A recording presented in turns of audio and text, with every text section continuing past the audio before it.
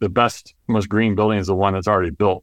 So people doing as-built, things like that, like what you guys a lot of times will help with too, that is like oftentimes the key to being able to hit our carbon targets. Like if we just renovated a few more buildings, I think there was something from MIT where it was like, I want to say it was like under 10% of the existing buildings, if they were renovated, we might hit a lot of our carbon targets just because there's so much carbon in an existing building that if you just renovate it and reuse it, that's the greenest building that you can get. Welcome to Buildings 2.0, where we dive deep into the technology, trends, and visionaries reshaping the very structures we work in. Here is your host, Jose Cruz Jr., CEO of Integrated Projects.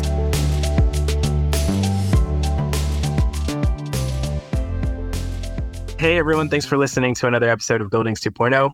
Today I'm speaking with Patrick Chopson, co-founder, chief product officer at cove.tool. Patrick, thanks for chatting with me today. Oh, this is wonderful. Lovely to be here. Let's dive in, man. So before starting cove.tool, you studied mechanical engineering, architecture, and then I saw you later got a master's in high performance buildings. So maybe a good starting, why buildings and what got you excited about them? That's a good question. I guess when I was in high school, I was always really interested in like just things that are technical. And then I got this book called Color Drawing by this guy named Michael Doyle. He's like a famous hand-drawn artist for architects. And I read that book and I got really excited. And then I decided I would read every book in the library about architecture, good and bad.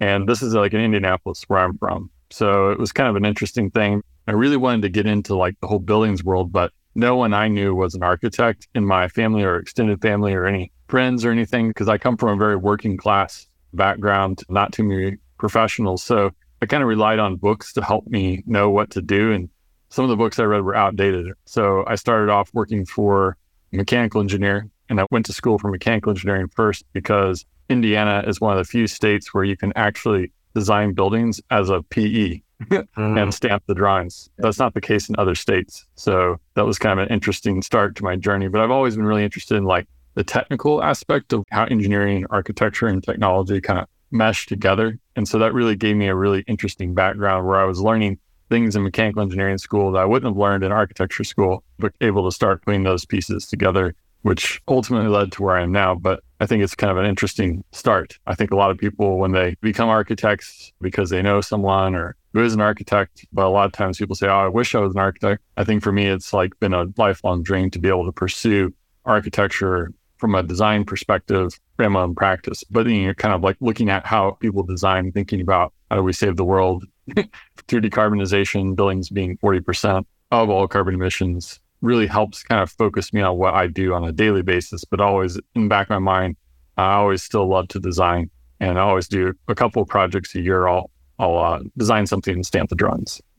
I love it. I think what you're highlighting there is important. Sometimes when we talk about architecture with a capital A, there's so many different perspectives. In my experience in architecture school, there's this, either the folks that are drawn to like iconic kind of brand name architecture.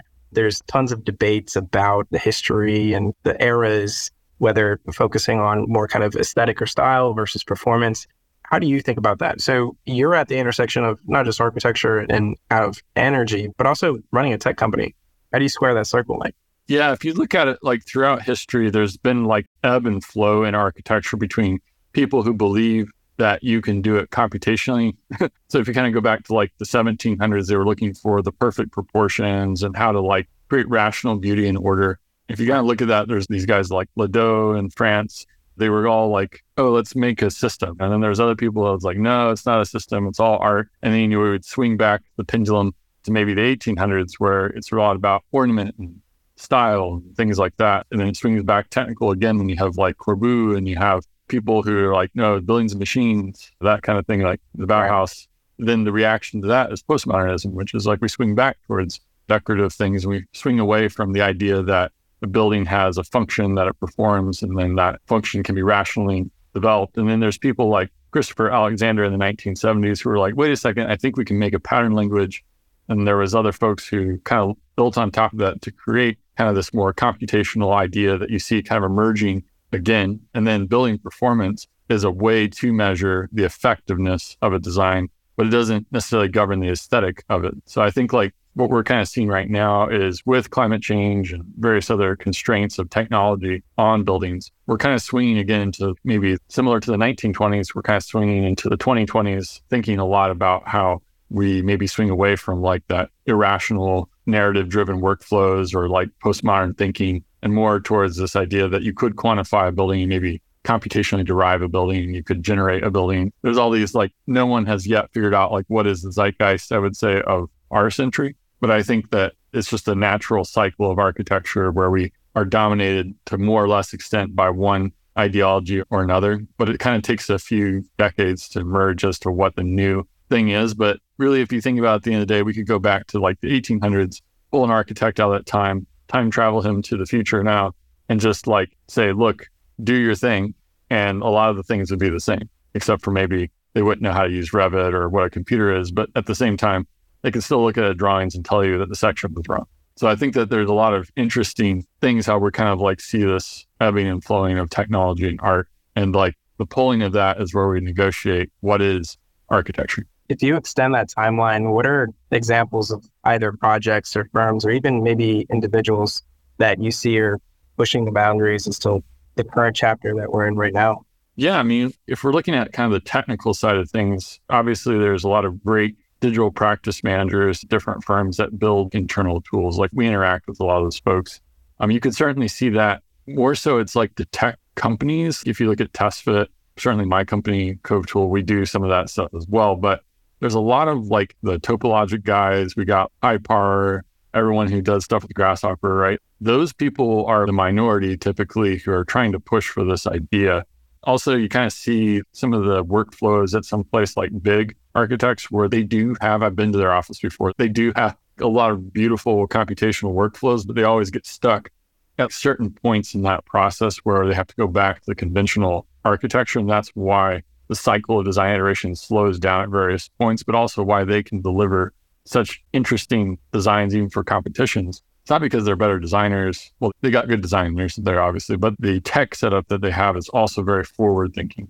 So I think that's kind of an interesting, when I kind of think about different firms, we got, obviously folks are using like AI generated images, but I think that's more of a fad, in my opinion, than maybe like the real work is the information and managing that information. And I think that there's a lot of tech startups in the AEC space that are trying to do something with that, but it kind of remains to be seen what is the emerging methodology there, for sure.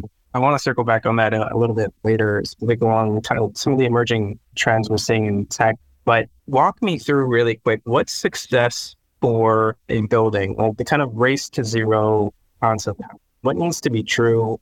And it's not lost on me that from A to Z, if you consider the entire supply chain, the owners themselves, the ecosystem of service providers like architects, engineers, contractors, the tech that's emerging, the building products that need to come online just to even be able to service. But what do you find from your end needs to be true at scale in order for us to make a real dent?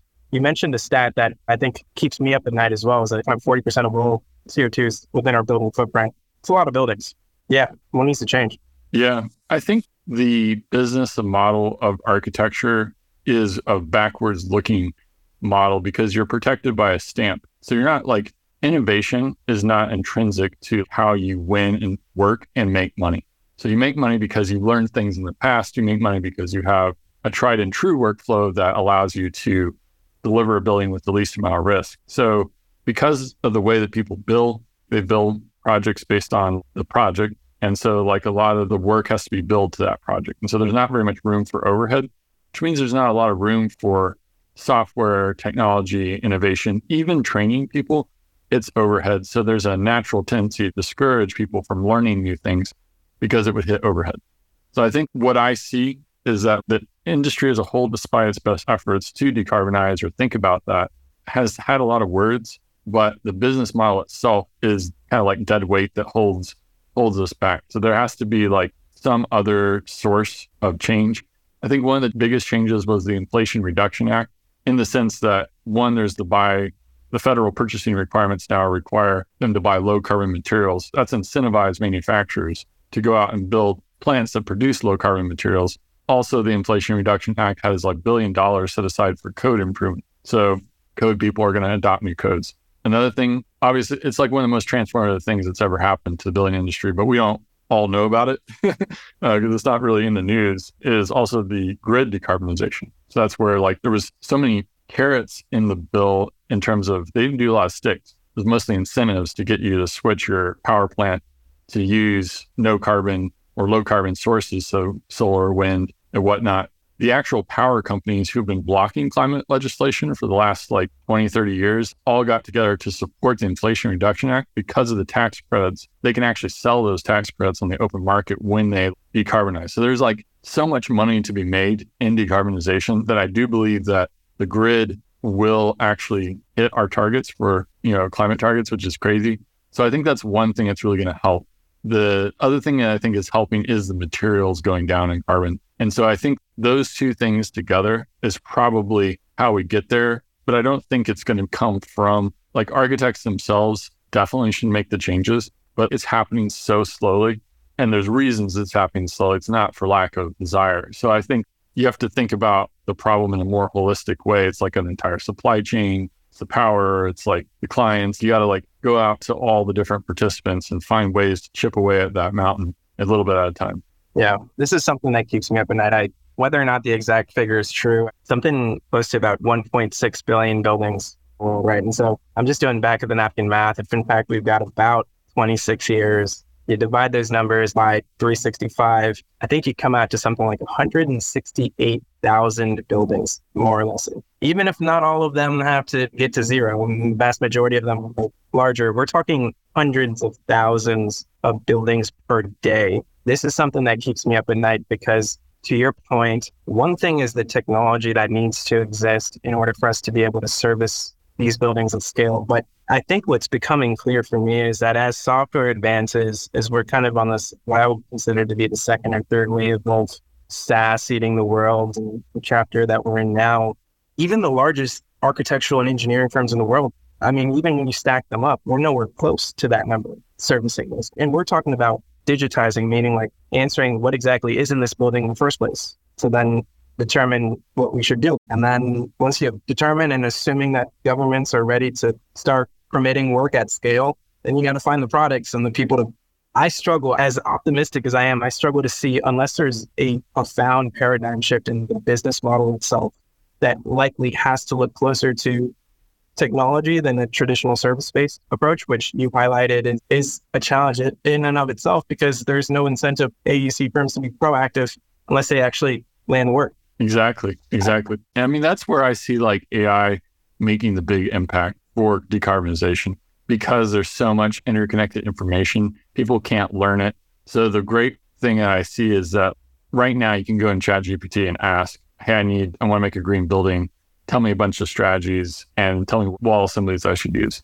In the American context, it will deliver probably a pretty good recommendation for that. The next question you'd ask is, help me run a simulation. And they'll be like, well, I can't do that for you. So I think what I've been seeing is that people need an easy button where they just say, I need a green building.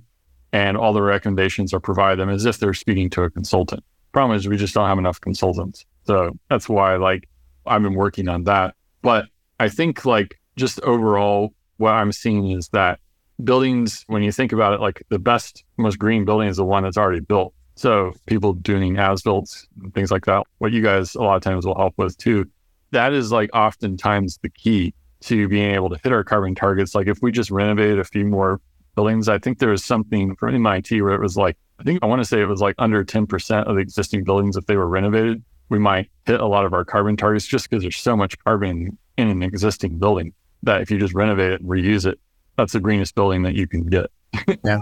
Perhaps the best analogy that I've been able to come up with, and I'm not sure if it does it justice, but you see the impact of hardware technologies and things like X-ray in healthcare.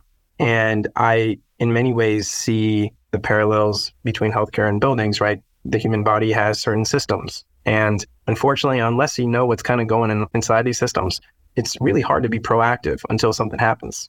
Usually at that point, it's kind of late.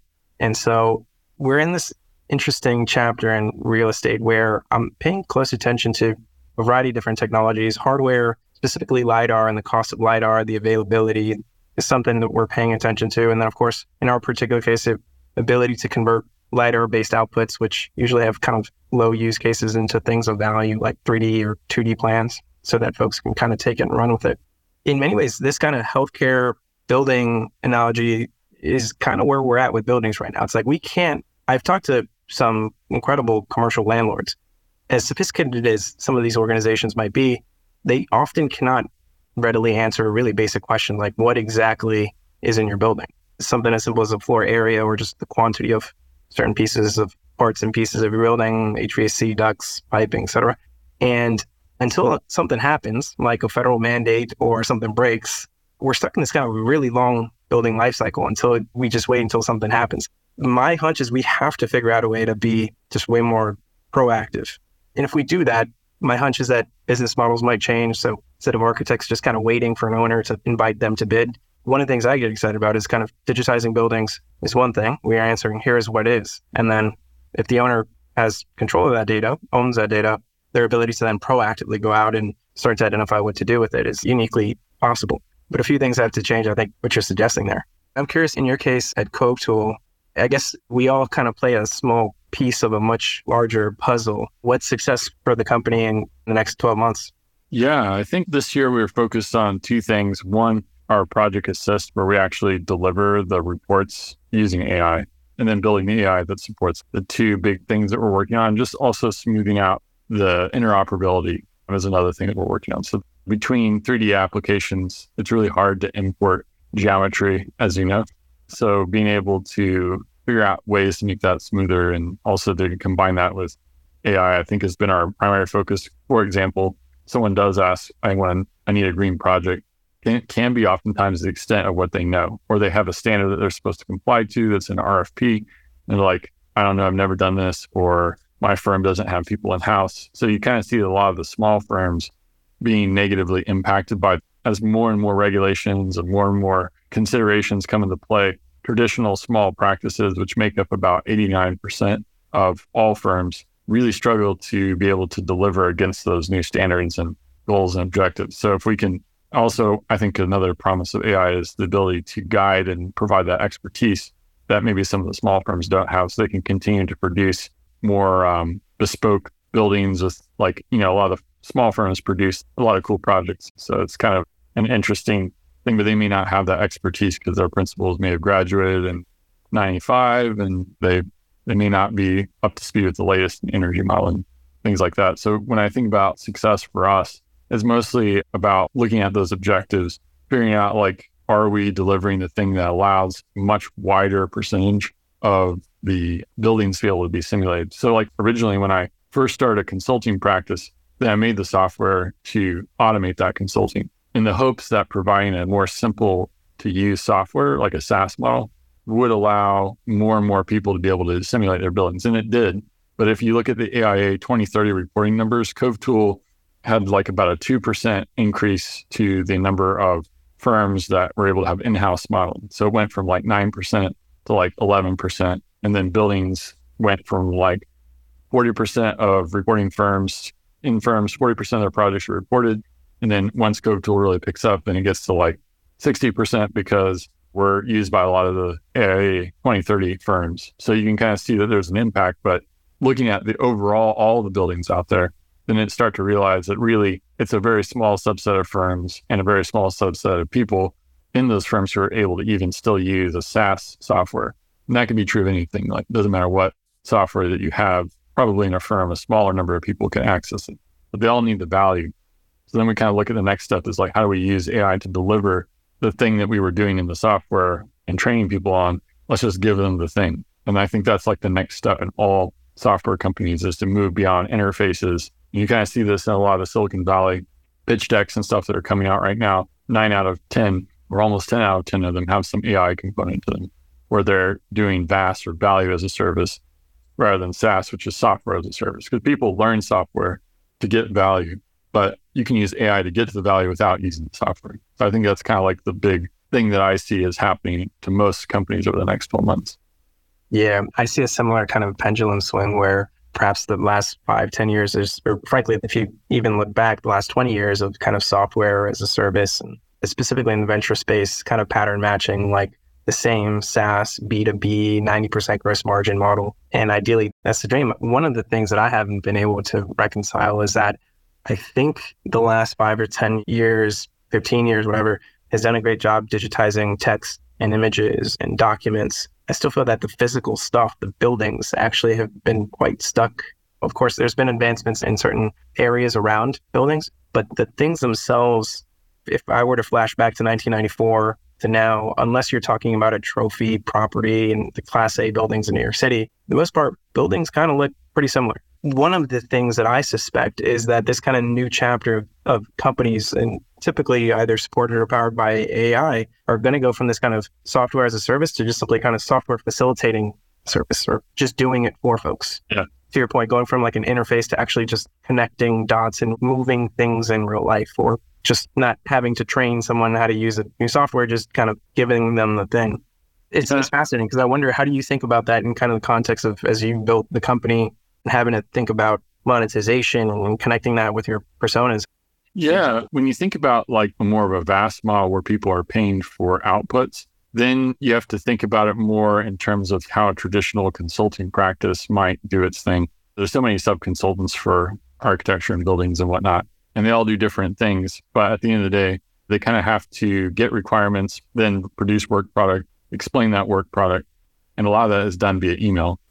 So there's a lot of information that's just being transferred with spreadsheets and emails and PDFs around between all the different participants. And so inserting AI into that process is just about figuring out what is the corpus of knowledge that this consultant world does, and then how do we deliver against that? And it's probably some type of hybrid between humans and machines. AI is really good at certain things, but the boundary between what a machine's good at and what a person's good at is not like a concentric circle. It's more like a squiggly line between the two. So some things AI is really incredible at. Other things right now, it's like really sucks at. So, but when you put a human and machine together, you're going to get a much better product. So when we think about how do we business model deliver something like that, you need to think about, instead of it being recurring revenue with a software subscription, it's more like services as a subscription. And I think that's where you're able to get a recurring retainer. And I think that's how like a lot of software companies are going to start looking at that, is like, you pay me X amount of money, just like you would a consultant, and you can build it to a project. But at the end of the day, I'm using some combination of tech and people to deliver it to you. You don't care. You just want the thing that you came here for. I think that's where a lot of VCs now are becoming aware that that's actually a real thing, that you could have a retainer and it could be recurring. And it's not just rigidly looking at how many subscriptions do you have. Exactly. I'm curious, there's few folks that have taken your journey from engineering to architecture. You worked as a designer and now you're running a tech VC-backed tech company. In that journey, curious, I mean, how are you doing personally? Like, I assume from the time you started to now, personally, you probably believe things now that you didn't believe before, or vice versa. But curious, is there anything that stands out as kind of lessons learned in the last few years running cove.tool? Yeah. Obviously, the big brown paper bag moment is when you raise like a big round. We raised, I think the other rounds were like, this is exciting. The one that kind of like made me be like, whoa, was when we raised like the 30 million round. That one was really insane because it was like, wow, there's a lot more responsibility that I have, and not just as 10 that I built. This is like an actual company that, you know, now I have to like make sure that feeds. So I think the thing that if I could go back in time and give myself advice, there's a few things I always say that you should focus on now in my mind. One is execution. So it's like on a daily basis, how are we measuring how well we're doing? Are we executing against that thing in a sustainable way? So it's like you can make a big sprint and try to do something, but are you thinking about like the overall health of the team doing that? Another thing I didn't realize was that when you start a company that is mission driven, a lot of people that join that have a particular point of view around that vision. And so as your startups though, they have to evolve and change constantly. So that change management becomes more difficult if someone is like invested in a particular vision of the company that may not be economically viable. So I think like kind of learning from that was helping people understand the differences, especially for an AEC-based startup, between AEC where you work on projects from start to finish versus tech, where it's based on a 2-week sprint. And you have to be like intellectually flexible to be able to handle change on a regular basis. Like your job is going to change this time next year, it might be totally different right now. But that's a hard thing for someone who's an AEC expert to kind of like get their head around. But you still, the only way you can make an AEC-backed startup is actually have technical experts on your team. So you need them, but you also need them to think like they're in a startup, not in an architecture firm. So It's kind of like, I would say that if I had to give myself advice with just like how to coach people to understand that more so that they don't kind of like aren't constantly feeling like, oh, well, this thing I did, now we're not doing that. It's going into the Indiana Jones warehouse of lost ideas, It's kind of like Raiders of the Lost Ark. They're kind of pushing the Ark into that giant warehouse. I think a lot of times that's how people feel about some project that they worked on in a startup, but it doesn't mean that thing's lost forever. It's on a shelf. We may come back to it. Road mapping, design documents. These are things that you don't really know when you're coming out of the AEC industry, but how to work with the software team, how to build components and pieces and do it in stages, understand there's like an MVP and you need to test against that MVP, and don't keep building things if you haven't validated if the MVP works or not. Lots of things like that. On that note, what does your day-to-day look like today versus, say, day one? I imagine you went from probably having to do everything yourself with small co-founders to, I assume, meetings all day, or now kind of navigating a larger ship. Yeah. What's that look like? I think like the big difference is like early on, it's the job of every founder and every person on the team to sell. So you got to do a lot more like going out there. Like I used to travel and be in a different city every day. Year 1, 2, 3, that was a big part of my time, was just constantly going to different places. Now I have other people that do that. So I have time now to think, I guess. So a lot of my day goes to, I'd say probably 2/3 is looking at people's stuff and kind of giving feedback like, hey, you guys are doing this thing. I think that's great, but what about this other question? Is this question answered? Oh, let me connect you to someone else. So there's a lot of that, like connecting and enabling people. So like getting roadblocks out of the way is mostly what my day goes to.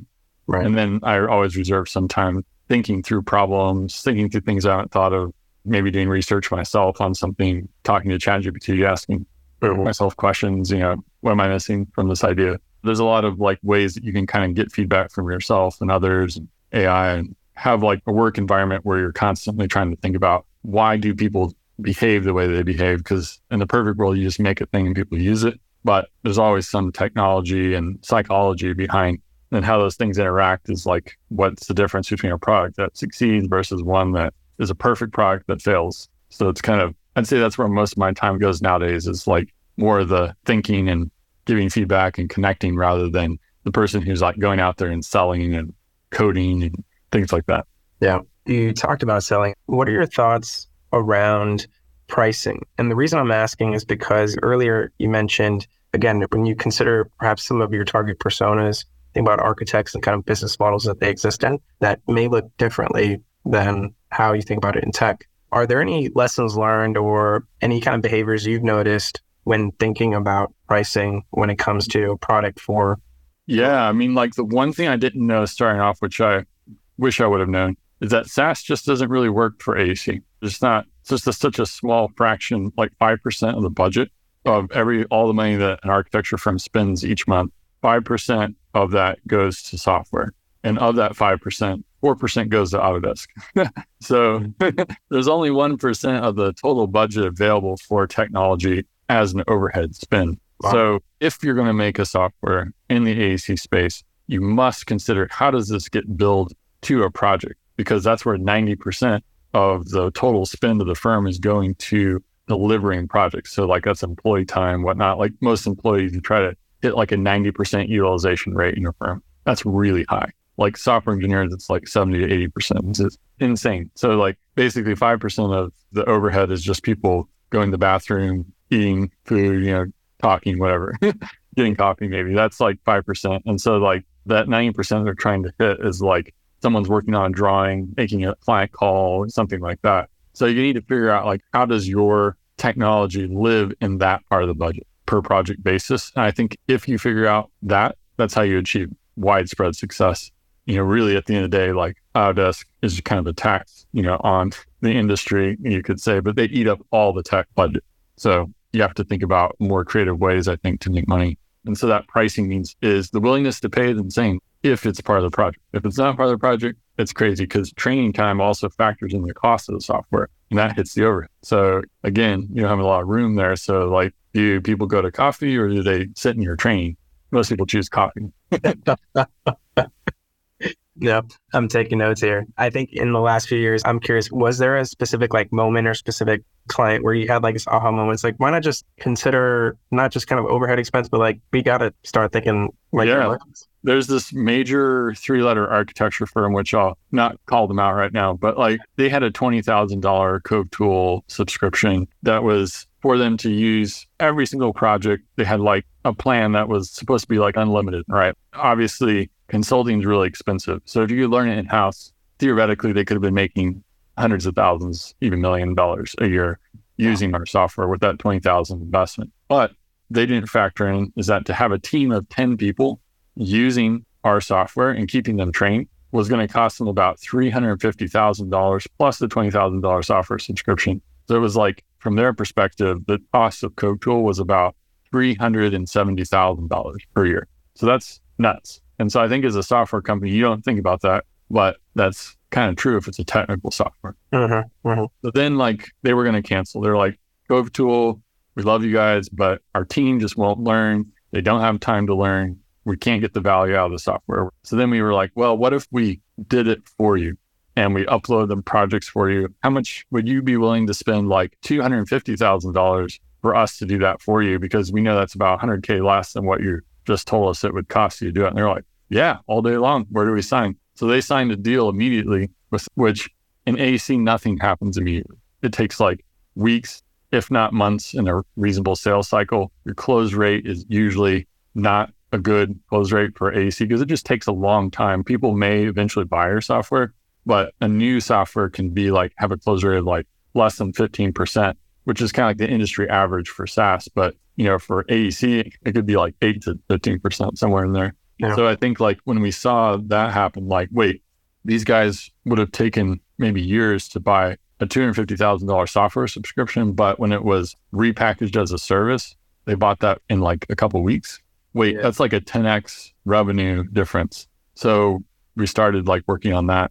And that's where I think like we've seen a big inflection point in the history of cove.tool is, wait, we just need to like stop trying to sell to that 1% and sell to the 90% of the budget. Right. I think what you just said really resonates with me because I'm juggling a few factors. One is I know that some of the money that's been invested into this space in the last 5 or 10 years, again, is trying to kind of pattern match like a kind of a very specific SaaS model. When I sit down with customers, whether that's folks in large AEC firms, I'm hearing something that doesn't completely sit well with what we're kind of being pressured to there, specifically if you raise money from like venture-backed players. Now, to your point, I think that the mentalities are evolving, but what I'm hearing in large AEC firms is like, please do not come with me with yet another SaaS subscription that I'm going to have to then advocate for my team, train everybody on my team, pay a subscription, make sure everybody's actually using it or adopting it.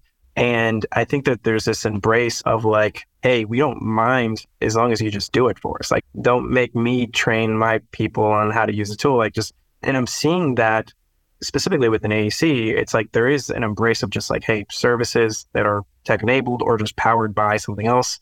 It's a much, much smoother conversation. Yeah. Or at least it tends to be. And it better aligns with, I think, more of an on-demand model where AEC seems to be very much kind of at the mercy of the next project, right? And thus less willing to commit long-term to certain subscriptions if they know they have 1 or 2 or 10 or 20 active projects, but it can't really have too much foresight into the... Yeah. AC software fails for the same reason that Bird and Lime and these other scooter companies didn't take off, because the utility of the scooter only exists when you walk out the door and you see the scooter and you get on it. Now you're using it. But otherwise, that scooter just sits there. Maybe gets vandalized, whatever. So the cost is ongoing. But like, unless you're paying to have a scooter right there every day at 4 p.m., there's no value to you if you walk out and you don't see a scooter. You're not going to get on. You're going to just call an Uber or get on the train or whatnot, right? So there's like, in the same way, when we think about it, unless there's a current project that they need that software for right then, a lot of times you can't justify the spend. So that's where like the similar problem starts to occur. So I think like the more that AEC startups can focus a lot on the per project and the on-demand model, the more likely it is they can achieve a scale that is going to allow us to like solve big problems like decarbonization, digitization of buildings, digital twins, all the different things everyone's working on, right? Or like even just computation, we could generate a building, but no one's going to pay for that software. But maybe they need someone who comes in and helps them do that for like that one time they need that one discrete step in the process. Because you think about a lot of the services that you need as an architect, you only need it once at one specific point in the project, but you don't want to pay all year to have that capability when you know you're not going to use it. So there's kind of like that tension that exists is what we as a tech industry have to overcome.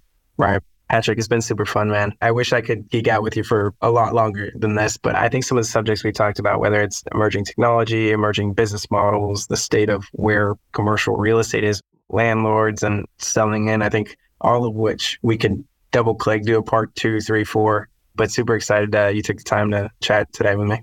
Yeah, that's super cool. I'm going to be in New York next week for the New York Build Expo. So if you're there, maybe I'll see you around. Yeah. I'll be there right alongside you. So I'll probably see you there. Awesome. Wonderful. Well, it's a pleasure speaking to you today. Awesome, man.